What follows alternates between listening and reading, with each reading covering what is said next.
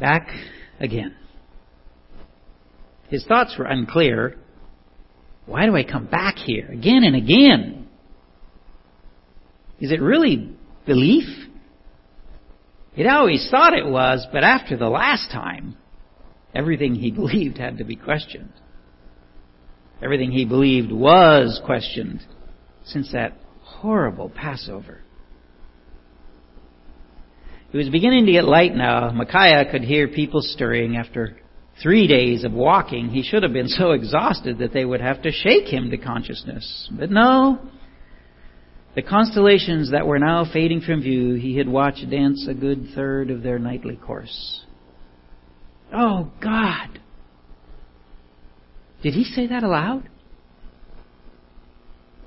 Oh, God, are you there? Are you real? He lay still, flat on his back on the roof of his cousin's house, conscious of all the scores of others crowded up there because of the festival. The scores of thousands here in the city.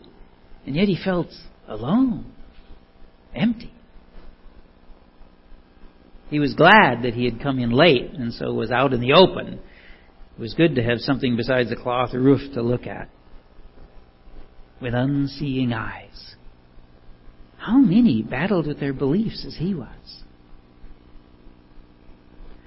Finally, he could get up. It was still a little early, but no one would scrutinize him with questioning eyes now, and moving about gave some semblance of life, well, of living, to what was feeling more and more like a walking death.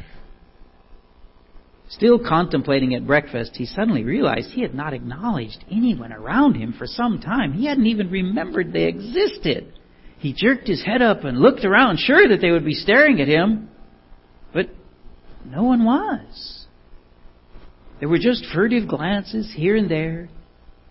Then he knew there was no festive spirit at all.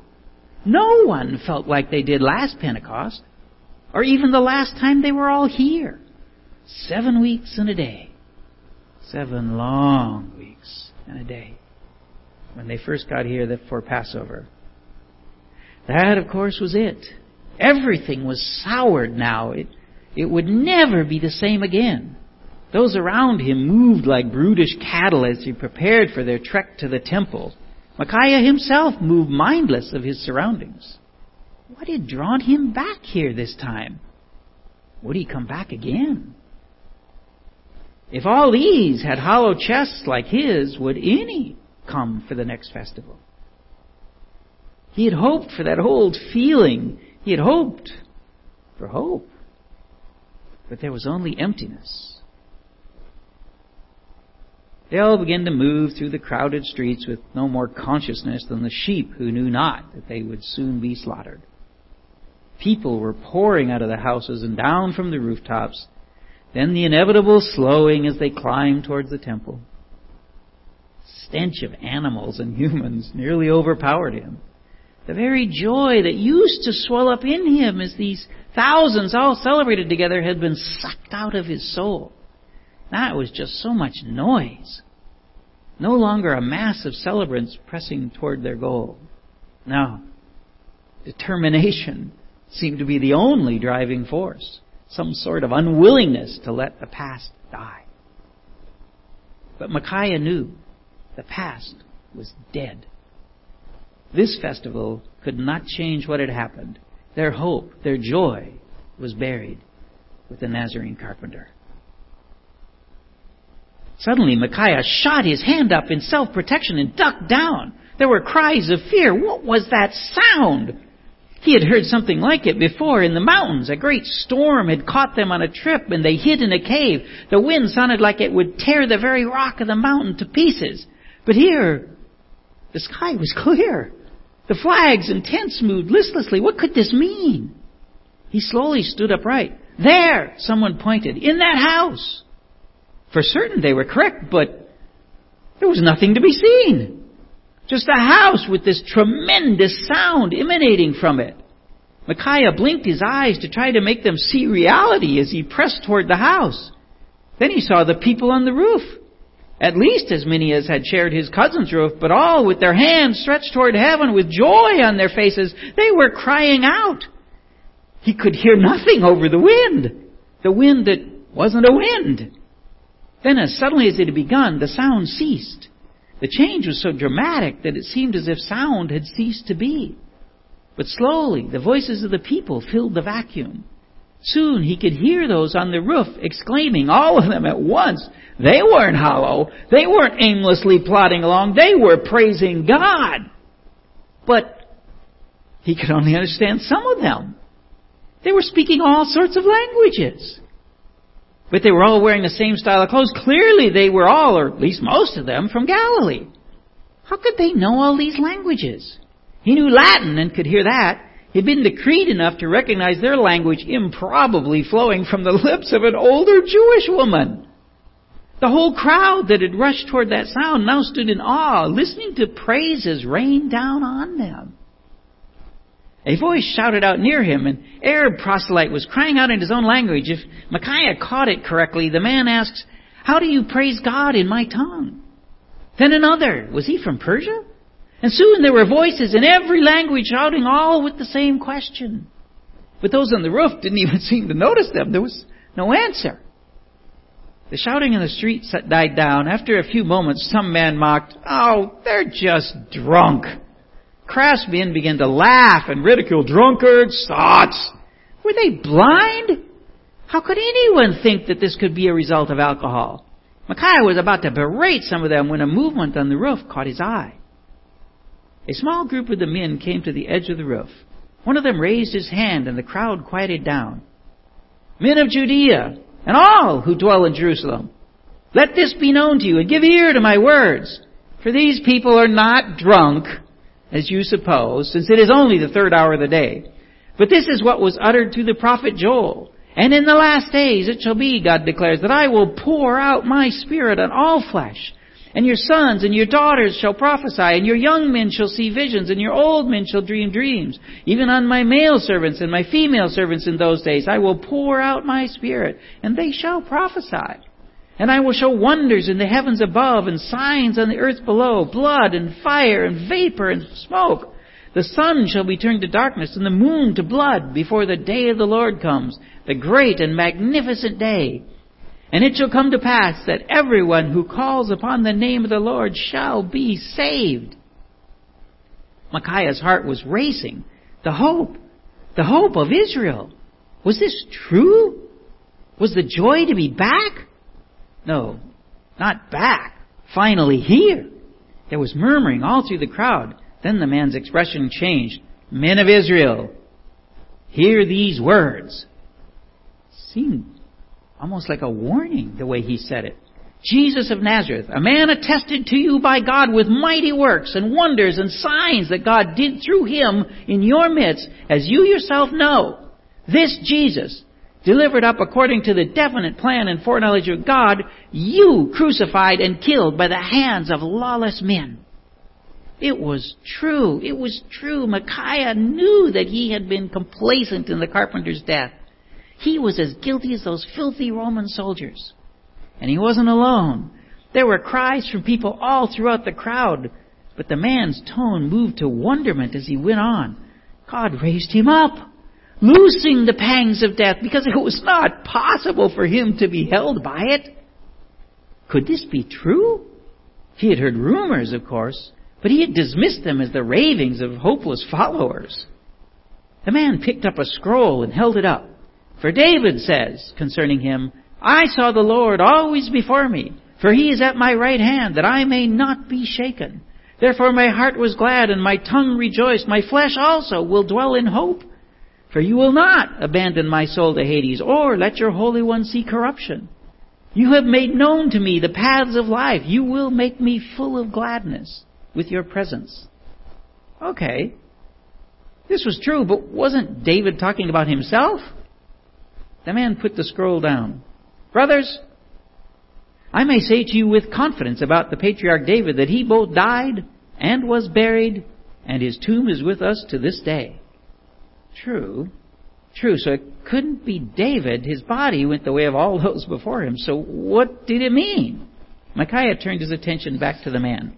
Being therefore a prophet, and knowing that God had sworn with an oath to him that he would set one of his descendants on his throne, he foresaw and spoke about the resurrection of the Christ, that he was not abandoned to Hades, nor did his flesh see corruption.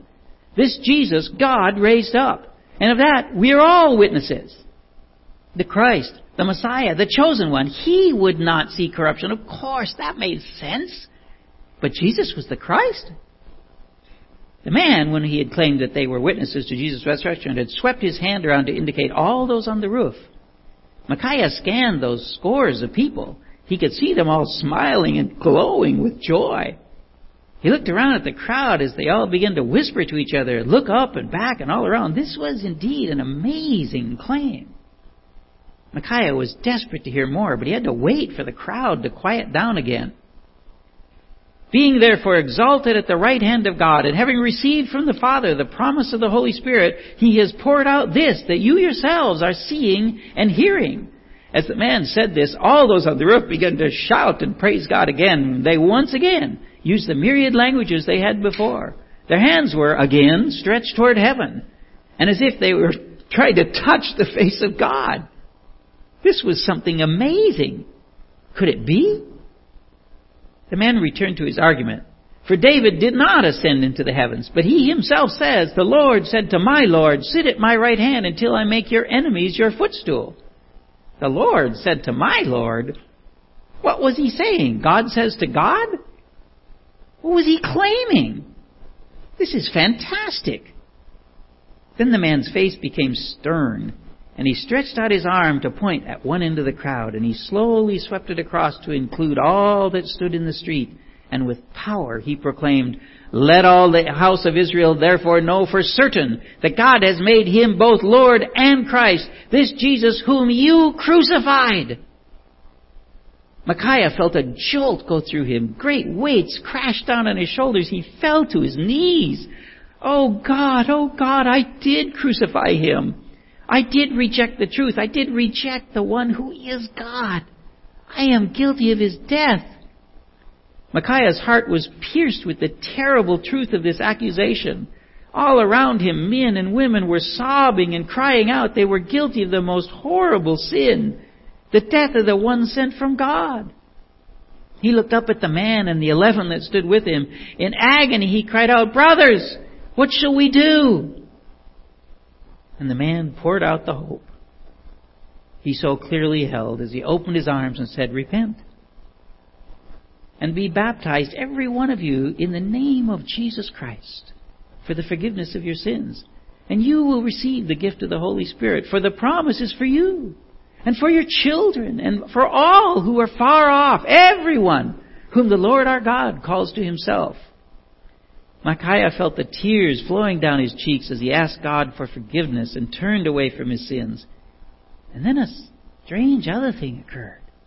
He knew somehow that the Spirit of the living God was with him, in him, the gift of the Holy Spirit. He slowly stood to his feet as he looked up in wonder. The man was smiling as he gazed across the crowd. Micaiah realized with mild shock that he was standing in a crowd. He had forgotten anyone else was there in that amazing moment. Now he too looked around and saw a great many others throughout the crowd who were looking in wonder about them as he did. As the eyes of each person met his, they both knew the Spirit of the living God is resident in that one. This knowledge of the presence of the Holy Spirit led to a thrill in his heart that spread through his body. He felt alive. He realized he had never felt alive before. He raised his hands toward heaven and began to praise God himself. All around him, people were praising God in their native tongue, myriads of languages, all with one purpose. How long this went on, Micaiah had no idea, but then someone quoted the man, the promise is for us, and for our children, and for all who are far off. Everyone whom the Lord God calls to himself. We must show them this great truth. We must be baptized. A thought came to Micaiah and he shouted it out. The ritual cleansing baths in the temple. The crowd called to the men on the roof and they came down and led the procession to the temple. The throngs in the temple gazed in wonder as this crowd entered and made their way toward the baths. Each of the 12 took a place and began to baptize the new believers as they came forward, one after the other. Micaiah came out soaked and filled with joy. He put on his outer garment, but it soon absorbed the moisture of his clothes. Everyone could see that he was one of those baptized. He was glad of it. He moved out of the way so others could be baptized and was soon at the edge of the temple throngs.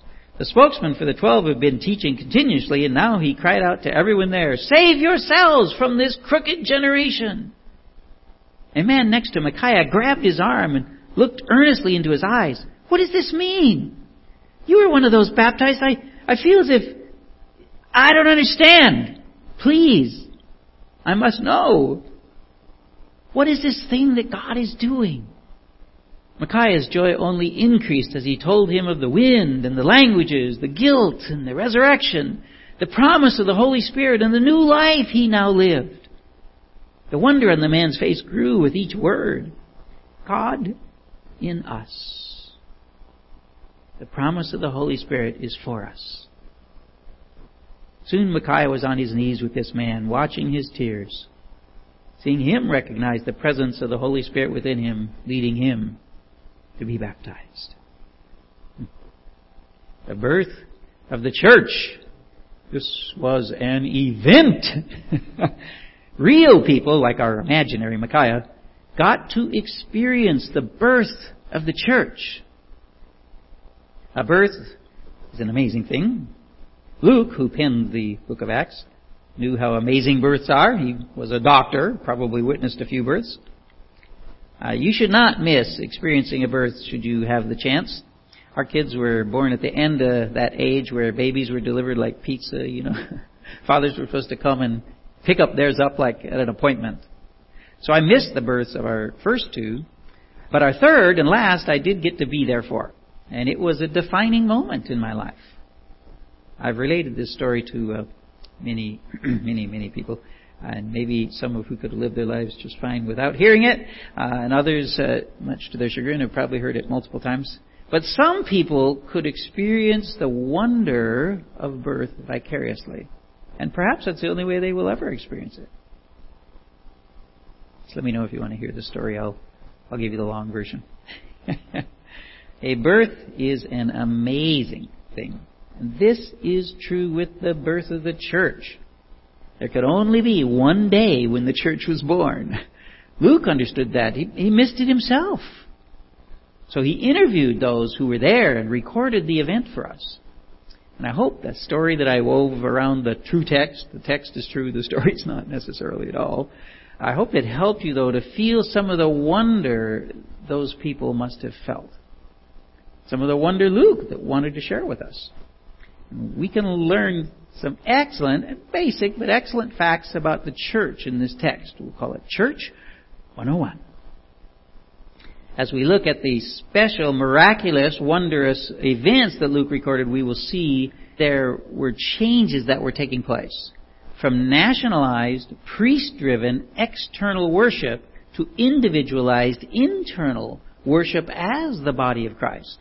From Israel to the church. And we get a basic description of what it means to belong to the church. So let's look at those special events. The miracles, the wind, the fire, and the languages, simply called tongues in the Greek. Let's start with the wind. Now, God is often associated with special winds. He caused a wind to blow across the waters after the flood in order to dry the land. He used a wind to part the Red Sea and let the Israelites escape from the Egyptians. He brought quail for those Hebrews to eat with the wind. Again and again, God used the wind for His purposes. The ship Jonah used to run from God's work was driven back by a wind from God. So, He uses wind all sorts of ways. But the most interesting, as it relates to the birth of the church, comes from the well-known story of Elijah. Listen as the Lord answers Elijah's prayer. Then he said, "Go out and stand on the mountain before the Lord." And behold, the Lord passed by. And a great and strong wind tore into the mountains and broke the rocks in pieces before the Lord. But the Lord was not in the wind. And after the wind, an earthquake. But the Lord was not in the earthquake. And after the earthquake, a fire. But the Lord was not in the fire. And after the fire, a still, small voice. First there was a wind. Then there was an earthquake. Then there was a fire. Then there was the still, small voice, a whisper. Maybe a bit like the birth of the church. Let's look at that birth from the perspective of those who were part of it. When the day of Pentecost arrived, they were all together in one place, and suddenly there came from heaven a sound like a mighty rushing wind, and it filled the entire house where they were sitting. And divided tongues as of fire appeared to them and rested on each one of them. And they were all filled with the Holy Spirit and began to speak in other tongues as the Spirit gave them utterance. First, the wind. Now here, we're not told that the house was shaken, but as a later movement of the Spirit did shake the house in a very similar circumstance. I think we can be sure that it was shaken here. At least it might have been. I think it was. But before the voices praised God, there was, much like Elijah's experience, a wind, an earthquake, probably, and a fire. So the fire. Now we don't know if the bystanders saw the tongues of fire. Probably not. They don't make any mention of it in their questioning. But those who were born as the church did. And what did they think? What did they remember? The Lord appeared to Moses in a fire that did not burn the bush. The Lord led the children of Israel by a pillar of fire at night. When Moses went up to receive the law, the glory of the Lord was like a devouring fire on the top of the mountain. But most importantly, the fire of the Lord was over the early temple whenever the Lord was there. That's how they knew the Lord was in the temple. You see, you used to have to come to the temple to worship the Lord, but now believers are the temple of the Lord. Then, only the priest could come into the holy place of the temple, and only the high priest could enter the Holy of Holies. Then the Spirit of God came on the prophets, and only those who prophesied. Now, He will live in us. We don't need priests. Now we have His Word. We don't need prophets. Now we are a kingdom of priests for Him. We talked about that flame over the temple. It was common only to the early temple and only at the beginning. And as for the New Testament, there's no other record of a fire appearing above any believer's head. This is the only time. This fire appears to be a sign designed to celebrate the beginning, the birth of the church. And that last miracle, the last special event, was the praising of God in many languages. Languages they had never learned. They didn't learn them, they just started speaking them. It was often called tongues. Those in the crowd listening were believers, or at least wanted to be. They were either born Jews or had accepted the worship of Yahweh through the Israeli national religion. So they all studied carefully. They knew their Bible, the Old Testament. They knew that, at the beginning, everyone spoke the same language. Everyone worshipped God at the same level. They actually did not worship God at the same level, and so the flood, everyone was destroyed except the 8 who believed. And then people multiplied and once again defied God and refused to spread across the earth. So God implemented the next stage in His plan. He caused them to speak multiple languages. They could not understand one another. And then, after time, the message of God was entrusted to one man. It was confined to one language, to one people. Official worship of God only happened in the language and the culture of the Hebrews. But now, with the birth of the church, all those languages that God created would be used to worship Him. All people within their own culture could worship God. All people in their native tongue could worship the Lord. Now you heard Peter's sermon within the story I told. Let me recap it for you. He said, first, this is real. Okay? It is the Holy Spirit. And then he went on to tell them, you are guilty of Jesus' death. But God has planned this just as He planned and foretold His resurrection. Jesus was raised, and there are witnesses, lots of them. The Bible tells us there were over 500 witnesses. The natural result of Jesus' life and death and resurrection is that He reigns in heaven and thus has authority and power to give these signs and this gift. And if you want into the family of God, you must understand that everything starts with this point. Admit you are a sinner. You crucified Christ. Peter starts and comes back to that on purpose. Repent. Turn from your sins, your wicked ways, and follow Christ. Admit. But to admit and repent, you must believe. You must believe that Jesus is the Christ, that He can and will save you, that He is both Lord and Christ, as Peter said. Believe.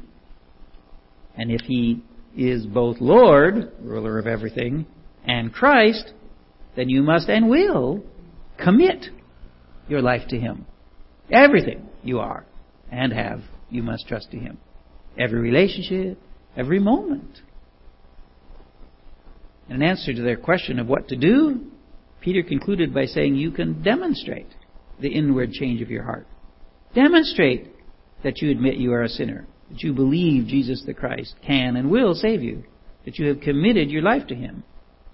They demonstrated by the outward sign of baptism. We still believe baptism is the best way to demonstrate, but it was definitely a Jewish thing, so they definitely did. Baptism. And that's what they did. By the thousands, 3,000 that first day. They baptized 3,000 people that first day. Over 5,000 in just a few days. It's a wonderful thing to study in depth the teachings of Scripture. And to do so draws us ever closer to Him. But the basic message has not changed since the birth of the church. A, B, C. Admit, believe, commit. Church 101. So the question is your life hollow? Maybe it's time to admit you killed Jesus. Time to recognize the horror of your sins, to say that another way. That's why Jesus died. Now, perhaps you're ready to believe Jesus rose from the dead, that He can and will save you from a certain and eternal death. It's now the time when you commit your life, every part of it, to Him. Do we who have started the Christian walk, do we know someone whose life is hollow?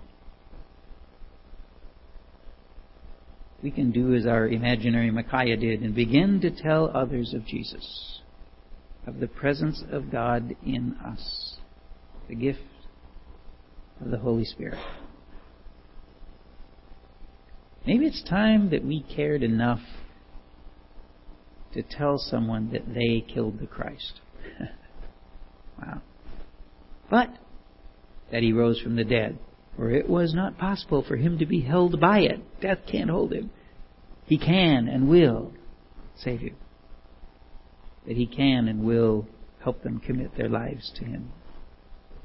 That the rest of their lives can be a wondrous journey towards a perfect eternity with Him.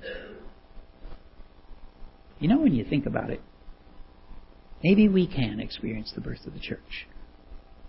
At least one little part of it. You ought to try it. Tell somebody about the ABCs. Just try it.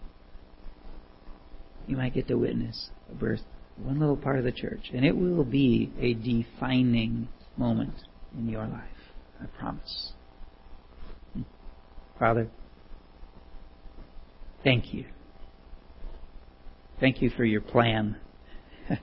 I don't think anybody could have seen it. Nobody would have seen it coming.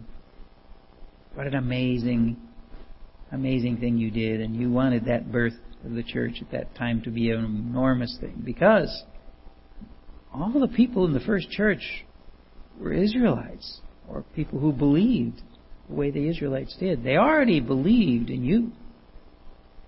They just had to understand that God is more than God the Father. God the Son, God the Holy Spirit, that the three persons in the one essence that is God. That's a long ways to step. I just thank you that those early people understood. I guess they got to see Jesus. It must have helped. One day we will get to see Him too. But for now, we believe when we haven't seen. But we have seen one thing. We've seen you change lives. People that should not be living the good life that they live. They should not have the peace they have, and they have it. Maybe we've seen something even more powerful. Certainly it's your plan. Lord, I pray for each person here that they would examine their hearts and know whether they have a relationship with you or not. If they don't, I pray that you would draw them today to admit, to believe, to commit. Then, Lord, we're going to walk out these doors in a while. We're going to be in the middle of the world. We got to deal with it. You have us here on purpose. Part of that purpose is to talk to some people that need you desperately. Just help us to keep the message in a form they can understand. Help us to say it in a way that makes sense to them. Help us to teach them what admit means, believe means, what commit means, in a way that they can grasp. Maybe, just maybe, we'll get to see a little bit of the birth of the church. Thank you, Father. In Jesus' name we pray. Amen.